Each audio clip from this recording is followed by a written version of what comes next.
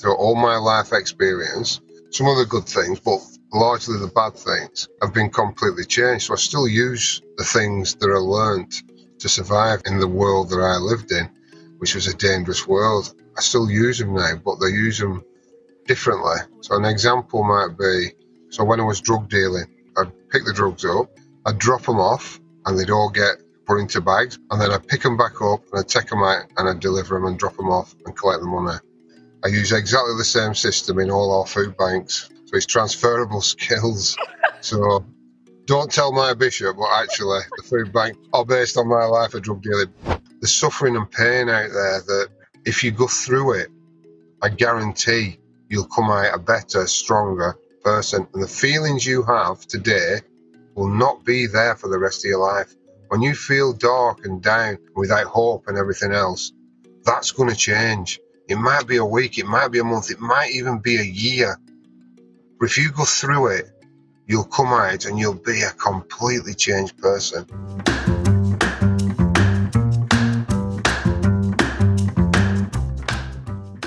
Hi, I'm Gillian. And I'm Pierre, and you're listening to Breaking Through Careers, the podcast that gets your career questions answered. In this special edition, we find out about some ordinary jobs from some extraordinary people and figure out how they managed to become successful against all odds. What do you most What's like the most about difficult your job? personal challenge What that you've had to advice overcome? would you give someone? What do you do to keep wanting- yourself going and through the most how challenging do you of balance times? your family Tell us and something your that you're career? really Tell good us at. something you're really How much bad do you at. get paid? So today we're asking, what does a pastor actually do on a day-to-day basis? And how do you go from operating at the far end of one side of the law to the far end of the other? In this episode, Pastor Mick tells us what an average day looks like to him, how and why it's still possible to get a university degree even if you haven't managed to build a solid educational foundation, and what you should actually do if you see someone who needs a hand. As always, I'm joined by my co-host Pierre. Hey Pierre, how are you? Hey, Gillian, how are you doing today? Yeah, I'm good, thanks. I'm really good. So, what do you know about being a pastor, or are you aware of any stereotypes? I'm aware of pastor because my grandmother used to go to church a lot and used to drag us a lot. So it's this man standing with big white cloth in front that everybody prays to. I guess they call it second to God. So that's all I know, but I haven't been in church for a long time. But I got actually interesting questions, or some of the questions I actually want to ask. Well, I always want to ask when I was a kid anyway. How are yourself? I'd thought people who are super wise, holier than thou, there'd be some of the stereotypes. And a couple of maybe controversial ones, I'll maybe just bring up one, and that is that it's actually quite an old school institution that's perhaps not as representative of modern day society as it could be. So that is a controversial one that I want to get an answer to. How about you? What do you want to ask? Yeah, I think I want to ask, is being a pastor a side hustle or a full-time job? Because we only see them on a Sunday, to be honest. So Yeah. gotta find that out, That is so true. I'm like, what are you doing Monday, Tuesday, Wednesday, Thursday, Friday, Saturday? Yeah, exactly. And I also want to know as well, are they actually closer to God than an average person, to be honest?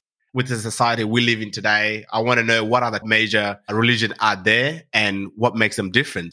Just clarification. Yeah, I'm looking forward to learning. We have a true wise teacher for us today. So it's time to welcome Pastor Mick. Hey Mick, how are you? I'm good, thank you very much. Thank you so much for coming onto our podcast. You're welcome. I really appreciate your time. Okay, so we'll jump straight into our first section, which is called the quickfire round, where essentially we ask you a bunch of really random questions and you've got to answer as quickly as possible with the first thing that comes into your mind. Ready? Oh dear. Yeah, I'm ready. Okay. Cod or haddock? Potato. Rather too hot or too cold? Too cold. Ooh. Favorite place to go to recharge your batteries? Bed. Favorite TV show? I don't have one. I don't have a TV, so I don't watch TV at all. Okay. Wow. To take a leaf out of your book, I watch way too much. Okay, we've got a tongue twister. So it is, repeat after me. How much wood would a woodchuck chuck if a woodchuck could chuck wood? How much wood would a woodchuck chuck if a woodchuck could chuck wood? 99% of the way there. Really? Favorite day of the week? And by the way, this is not a trick question. I would say Saturday, every day of the week for me. Oh, why? Well, so I'm married and my wife, we don't live together. My wife has cancer, but the work I do it's wise. We're not too close all the time with the COVID and everything. So on Saturdays, when I've been deloused, we go and spend the day together the best that we can. So Saturday's my favourite day. I get to spend it with my wife. Oh, that's amazing. Sorry to hear, but that sounds great. I can see why you love the Saturday. Yeah. Up to our second round, which is all about you, we ask questions just to get to know a bit about yourself. Where are you from and what city do you live in? So I'm from Burnley, which is a small northern town in the UK. It used to be a mill town. I've moved away and I've ended up coming back. So I'm living in Burnley again. Nice. And why did you agree to come onto our podcast? I think that when you mentioned young people, because when I was young, I was very lost. And if there's any words that come out of my mouth that just give a tiny little bit that there is a chance and to not give up. And also, I'm with a lot of young people all the time and so many suicides. It's off the scale at the moment and it breaks my heart. So to inspire, maybe to inspire, who knows? I understand you mentioned you see a lot of young people as well. How would you describe your job in a sentence or two? Well, I'm a Christian minister, but the heart of the gospel of Jesus Christ for me is the poor. But the poor are not the people that don't have money. So the poor are people that don't have any hope. So my job is to bring hope to people's lives. Wow. That's the best answer we've ever had on the podcast ever. Yeah, that's quite amazing. Back when you were at school, moving on to the career side, did you have any idea what you wanted to be when you grew up? Were you like, I want to be a singer or a teacher? I did. It's really sad, but I wanted to be a thief and I wanted to be bad. I wanted to be successful at being bad. And that's serious, I'm not joking. I used to practice doing bad things. So I'd practice how to be a pickpocket. I'd put a coat over the back of a chair and I'd steal the wallet or things I'd put in the pocket. I'd practice it. I wanted to be bad. Always, even as a kid, if it were cops and robbers, I want to be the robber. It's something that was just in me. I practiced at being a criminal. So everything I did growing up from school was to be a better criminal. I always had that in my mind. It's bizarre, really, but that's how I was. I couldn't read and write too well because I'm dyslexic. I always felt on the outside, on the edge.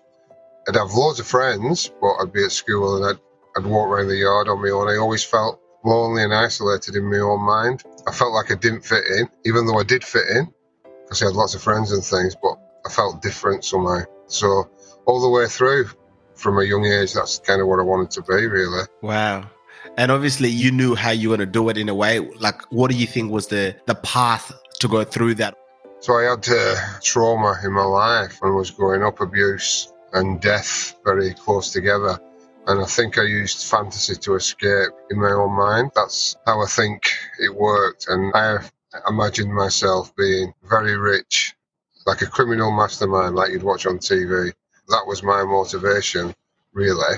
It was a fantasy, that sort of tried to make a reality and not looking at any pitfalls. It was quite bizarre when I look back and think about it, but it's like, well, these are the things that young people do. And I don't just mean, maybe, what I'm telling you is very rare. I'm sure there's not many people growing up saying, I know, I'll be a criminal. But what they do is they have something set in the mind, so they become rigid. And you don't see the opportunities in other areas. So, for example, if you're growing up and you always want to be an engineer, you don't always see your own potential in other areas. So that's the thing that I'd want to put out of that. I never saw the potential that I had in anything else because I didn't feel I was good enough, to be honest. But you don't need to be held down by whether you can read and write well, whether you're really clever or not so clever. You need to see your own potential. So for me, it's to be open-minded at what you could achieve and what you can be. That skill set of yours has evidently changed given your new role. You said you're giving hope. So what do you think that it is within you now? What skills that you have that enable you to change the lives of so many like you are today?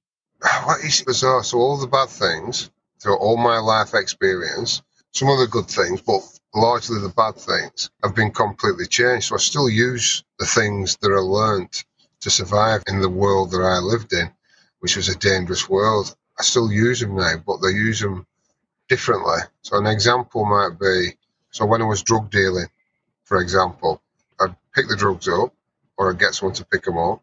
I'd drop them off and they'd all get put into bags, bagged up, and then I pick them back up and I take them out and I deliver them and drop them off and collect the money. I use exactly the same system in all our food banks. So it's transferable skills. So don't tell my bishop, but actually the food bank that we're doing now are based on my life of drug dealing, but we don't talk about that. We keep that quiet. So what I'm saying is, yeah. So, but what I'm saying is that the skill set that you have, that anybody has, is transferable. You can do it in anything. I did a degree and I couldn't read and write. Could read and write a touch, don't get me wrong, but not enough to do a degree, certainly. But I used the skills that I had and I asked for help and everything else. And I ended up with a diagnosis, dyslexia and Perlin syndrome and dyspraxia. Once I got that, it completely changed. So you'll see me, like, if anybody sees me on pictures, you'll see me like this. I'll show you. This is the change. I have these on. Listen, I'm back. So yeah. So these, so although they are shaded glasses, these are not to try to look cool, because I don't look cool anyway. I just look like an old bald fella with sunglasses on. But I can read better and I can perceive better because the effect of the light, which restores things back to me. So I wear these so I can read properly. What I'm saying there, back to the point really, is that I went in to do a degree, not being able to read and write, and I asked for help. And I learned what I was, and I learned how to cope. And what I did with my degree was I worked harder than everybody else because I knew that I had something that was holding me back. So I decided the leveler would be if I worked hard. So what I did was I couldn't use the computer. I'm still not very good on the computer, but I wrote every assignment on pen and paper, and then I paid somebody to type it up for me. And I used to have to write the footnote in the same kind of writing that it was meant to be in, with the full stops and the commas and the bibliographies and everything. And then if you got one thing wrong, I had to rip 300 words up and say again, because there's no copy and paste when you do it on paper. And I did it. So it had taken me a long time to do each assignment. So I'd work long hours and I did it. And I came out with a really, really, really good degree. I got far beyond my achievements. And what I noticed was, the guys who were really clever, I got better degrees than them. And it was because the leveler was, I worked really hard. And that can be a real leveler, in life. Where the ability lacked in me, the hard work made up for it. And the result, I achieved beyond my own capability, I believe. So hard work's a truth. It's a real truth that we sort of lose sometimes. We think we just turn up and things are just done. And they're not. There's hard work involved in life. It's not all easy, but the rewards come from pushing through. Always from pushing through. Never from trying to go around it or shorten it or giving up, So it's not just a lie that our parents and teachers tell us then? No, it's not. It does work. Hard work doesn't have to be even doing your assignments. Hard work can be, resting well, and it kind of, when you're feeling down, talking to somebody, all them things so that you can do the other thing. So what do you need so you can do the other thing? So you can do your school work, so you can do your college work, so you can go to university. It's just turning up sometimes not enough. I'm just going to turn up. We know, university, so many people start, but the university I went to, I think there were 35 started in the year I was there, and I think there were 12 or something like that got the degrees. So people drop out, and it's because of the stuff outside. It's because they haven't got that balance. They haven't addressed that. What about, is my relationship going to withstand me being away and studying? All these other things that you can put in place, and that takes work and effort and looking at yourself. Then you can go and achieve. If all them questions are not answered, then why are you going to do your degree? Go and get a job instead, because you're setting yourself up to fail. Answer the right questions in your own mind and in your own heart, and you'll succeed. I suppose you mentioned, obviously, your self-discipline and your own hard work. Are there any resources that really helped you on your journey? There could be people or tools you have used in a way. I noticed on one of your interviews, you mentioned Father Tony, who has helped you.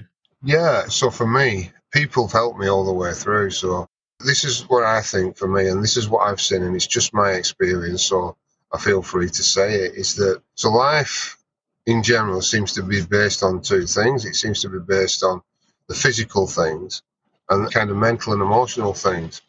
And them two things are what people focus on to get through life. But I believe there's three things. There's a spiritual side as well. And it's not until you address all three that you become complete and you can move through. So I had people in my life that addressed the spiritual things for me. I had people that prayed with me. I had people that I could talk to when I was really, really down or I didn't know which way to turn. And I've always had that. But I've learned to put myself in the position that I'm accountable to people that I can go to and just say, look, I feel like this and it's all right. I don't have to pretend, that I'm all right when I'm not. And I still do that now. That's what brought me into recovery, really. That's how I recovered, really, by having those kind of people in my life, yeah. Yeah. And for those who do feel lonely, how would you recommend they go and find those sorts of people? Would they need to go to church? Can they find family friends as friends? Yeah, I think what I find a lot is I'll kind of be a person will come into my mind. I'll be thinking about someone, might even be someone from my past or a family member. And you just think about them and that thought goes away. Well, I don't do that these days. So when they get them thoughts, so for me personally, either I pray for them or I ring them or both. And then prayer becomes a reality then, doesn't it? I'm actually speaking to somebody else. Thoughts are nothing unless you put them into actions. So I think Nelson Mandela, didn't he, said the thoughts without actions are just dreams. So dreams are nothing, they're pie in the sky until you start doing something. So for me, I ring people. So when I get them thoughts in my mind of somebody who I know, even from my past, if I get the number, I'll ring them. I just have a chat, yeah. Fab, that was great. We're now moving on to our third section, which is called your current role. So we're going to try to understand a bit more about what you do on a day-to-day basis and how you got there. The first one is, what was the route from the age of, you can choose 11 or 16 to where you are now, career-wise, on both sides of the law, I suppose? So when I left school, I did some training as a painter and decorator. I was in and out of that trade for many years when I could be bothered. And mainly, I'd use jobs as a cover to do criminal things. So I was always self-employed because I didn't want to do as I was told. So I'd never come under anybody told me what to do, I were off. So I couldn't really work for anybody really because I disagreed with everybody. Go and do this. No, that's it. You're sacked. Okay, see you later. So I was always self-employed. I had to be because nobody put up with me. So I learned to survive that way, but it allowed. So my life was half, all the way through my life, to be honest with you, it was half criminal and then half real work. And then there was a blend. There was a point when I got a little bit older where the two blended together. So the work became a cover for the criminal activity type of thing. That's unfortunately, what I were. That's been my route, really. It's been crime and real work and the blend of the two. Not very good, but that's how it is.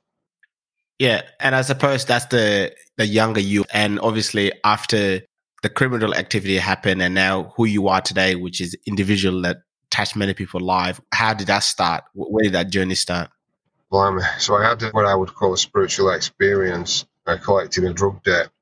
And I was using drugs and alcohol every day. I'd got to a real low point in my life. And I had this sort of like God experience.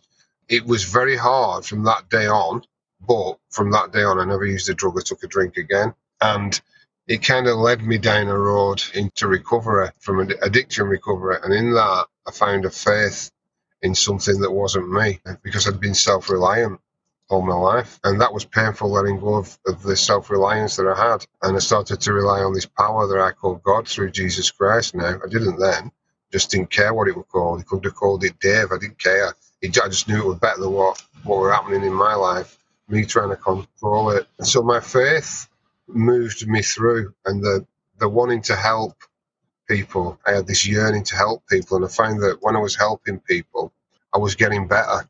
I was feeling better, and it's been that took me to a university course to do a degree, which it was impossible because I couldn't read, as I've spoken about before, but I did it because I worked hard. And then I come through that, and I started the ministry up, which is Church on the Street Ministries, which does a lot of great work, and we have a lot of people around us. So we work a lot in recovery. We help people to come off drugs and alcohol, and we work at street level with people who are struggling, and we take food, and we give food, hot food, and we give food parcels, and we help people who can't afford to bury the dead, and many, many more other things. It developed as I changed. So inside me, I went from being very, very selfish to becoming more and more selfless. And that is the power that created the work and the job and the ministry that I'm in. It was me becoming less selfish. When you become less selfish, a new world opens up in front of you that wasn't there before. New doors open that weren't there before. And that's what's happened and is still happening for me. So when I think about myself and my own fears, I can become very poorly very, very quickly. And I can easily just live in this horribleness, have how I feel and trap myself. But when I think about other people and how to serve, my thinking stops. I just naturally live in it on a different realm and I walk in a different place. And that's the place I prefer to live my life, and that's where I choose to live. And I leave all that other stuff behind then. So that's been my journey, really. Becoming less selfish has opened the doors that led me to become an ordained minister. I didn't know, probably up until 2 years before I became an ordained minister, that that's the way I was leading. I didn't know where I was going. I just knew that what I was doing was better than what I was doing before. I didn't look at how to get money, how to sustain a family. I looked at how to sustain myself in my heart, how to be happy, basically, how to be content. And I followed that. You know, that's my advice, I think. Follow what's going to make you content. And no matter what it is, because the money will come, you'll be able to survive, you'll be able to live. And if you open your heart, you'll be as successful as you want to be. It's in your hands, you know. Is it a requirement to go to university to become a minister? It depends which denomination that you go for, but in the whole, on average, you need a degree in theology. Yeah. It's so that you've got a broad understanding of the Gospels and church history and things like that. But the process of getting in was strange because I didn't deliberately go there to study. So what happened was I dropped somebody off. They were looking round, and I was sat outside, and one of the tutors said, "Beautiful place it was. Have you come to study?" And I said, "No." I said, "What is it?" And he said, "Theology." And I said, "What's that?" He said, "It's about God." I said, "No, I'm all right, mate." I said, "I believe in God. I'm all right." You know, and he went, "No, I don't know. Take me card." And he gave me a card. And I went away, and then for 2 weeks, he just wouldn't go away at all. He just won't go away. So I rung them and said, "Oh, come in." They said, "What's your kind of background?" So I told them. So I think they've started doing tests on people now. But when I went, what they said was that to do the degree, you can come in at 3 levels. One was a certificate, diploma, and then the full degree. But if you pass the certificate, you do the diploma. If you pass the diploma, you do the degree, because it's the same work. It's just over the 3-year period.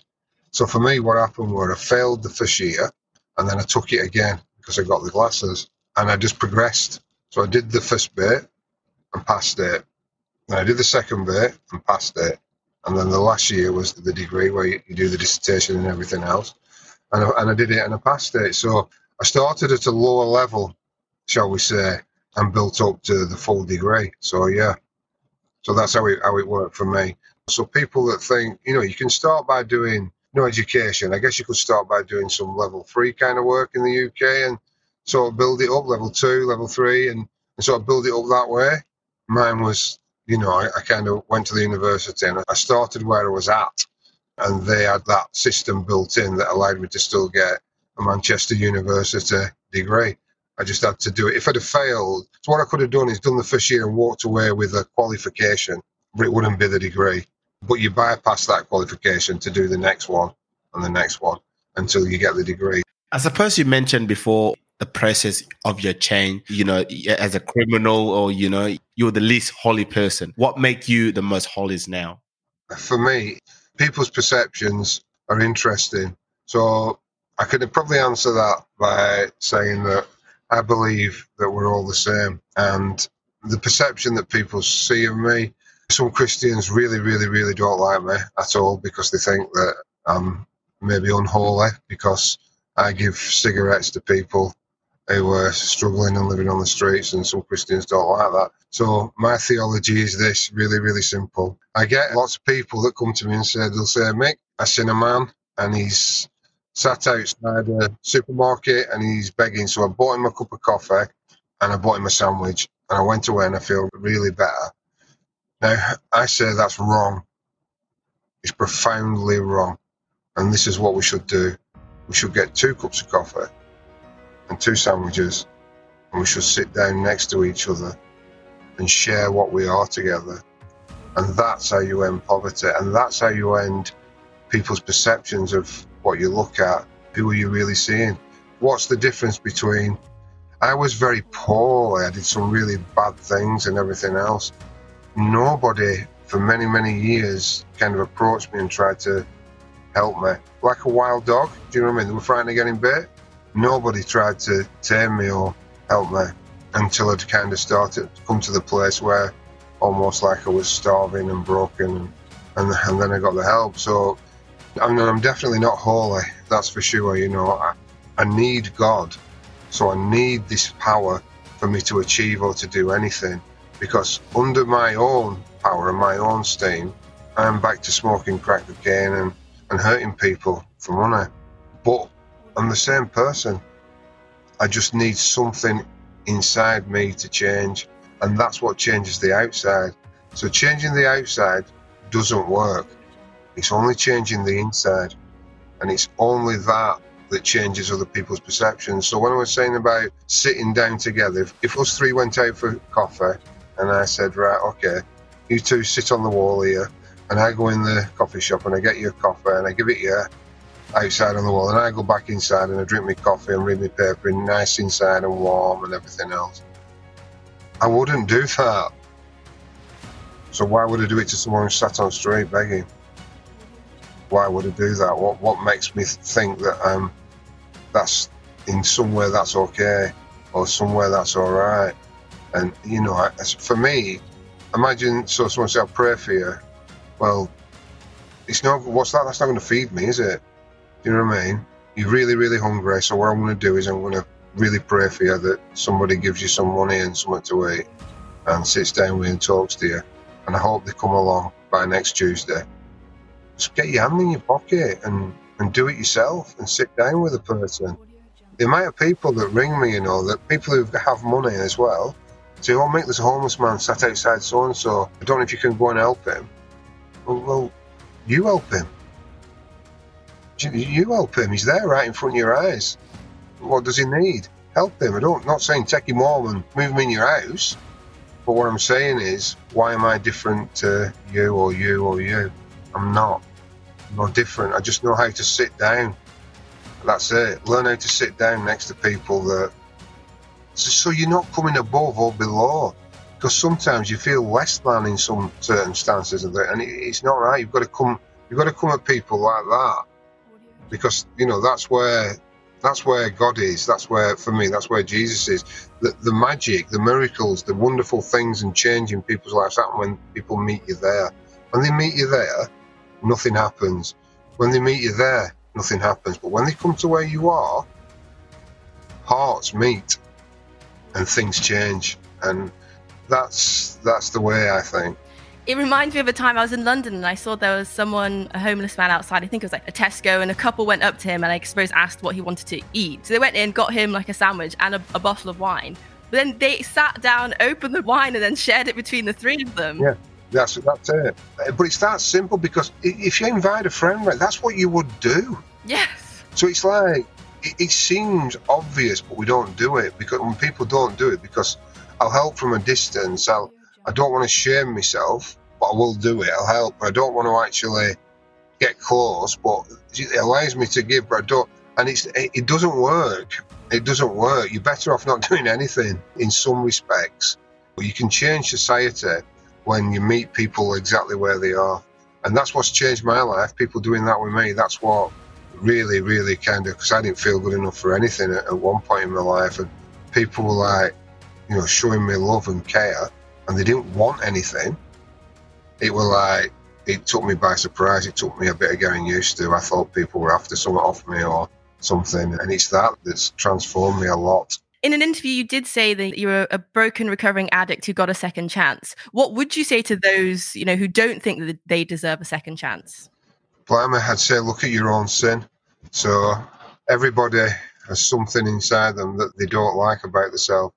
What is it? It's very easy to see other people's flaws. But when you're seeing other people's flaws, all you're doing is not looking at your own.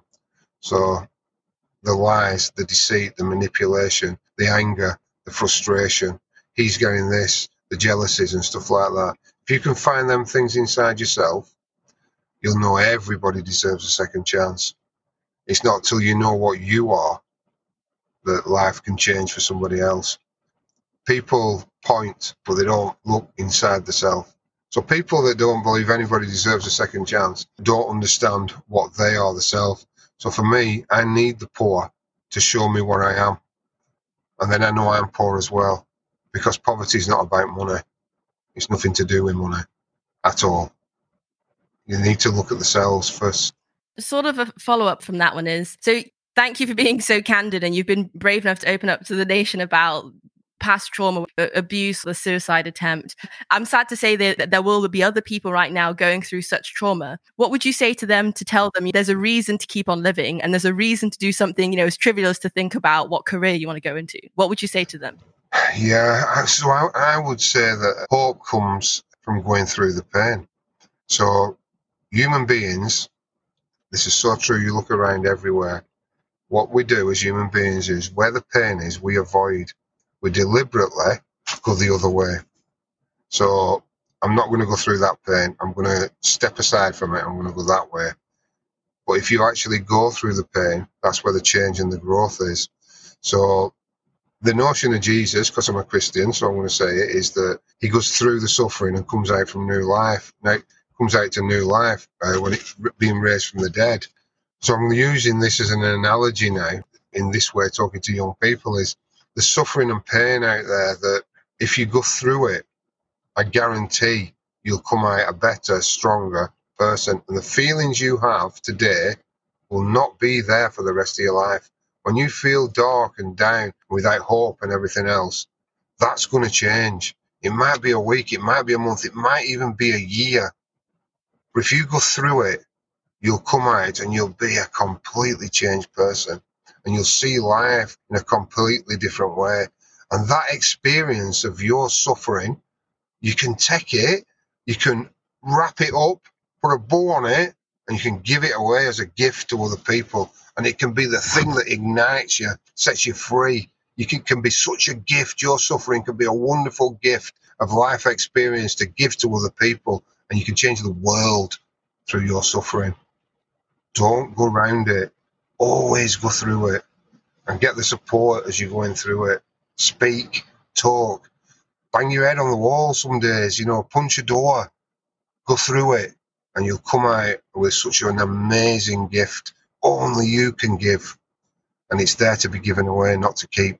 I understand you mentioned, obviously, there are some people who step away and go around the pain or the experience themselves because they might not have the courage or the capacity or the supporting network to go through that. What do you say to those people who might not have the supporting network around them and they can't go through the pain? They just have to step around it temporarily or forever, I suppose.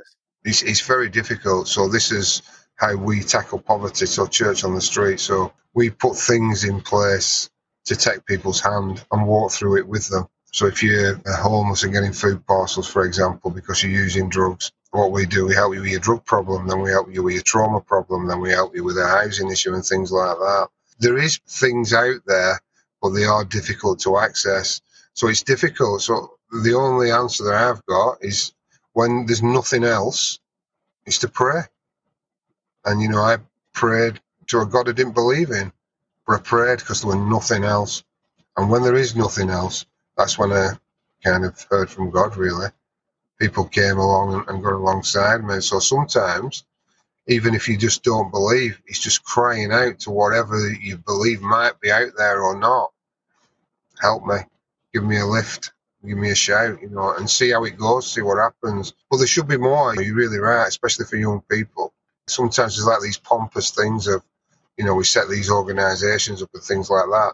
People don't want to access them because they're not in a place. You've got to go and meet them where they're at. So my thing is, this is what the church should be doing. It doesn't do it enough. The churches should be out meeting people where they're at and meeting the needs and doing the things, kind of what you said, Pierre. Some people don't have the support to go through them, and that's what we're trying to do. And the message I'm putting out there, that's what I'm trying to get across, because the people who are suffering now and can't go through it and need support, they're the ones that in the future are going to be giving the support. It's this experience that they have. And, they need support, they need help. So, yeah, that's the only answer I've got. There's always going to be people struggle. Yeah, thanks to that. In your words, and I think in an interview, you said that you made crazy money when you were working as a drug runner and debt collector. Why should a person, when they're at a pivotal point of their life, choose to earn less money working on the right side of the law instead of earning more money on the wrong side of the law? Well, so this is a guarantee. If you're working in criminal activity that involve drugs, three things are going to happen. You're going to end up in jail, in an institution, like a psychiatric unit, or dead. You're going to get one or three of them things. None of them three things are nice. And that's a guarantee.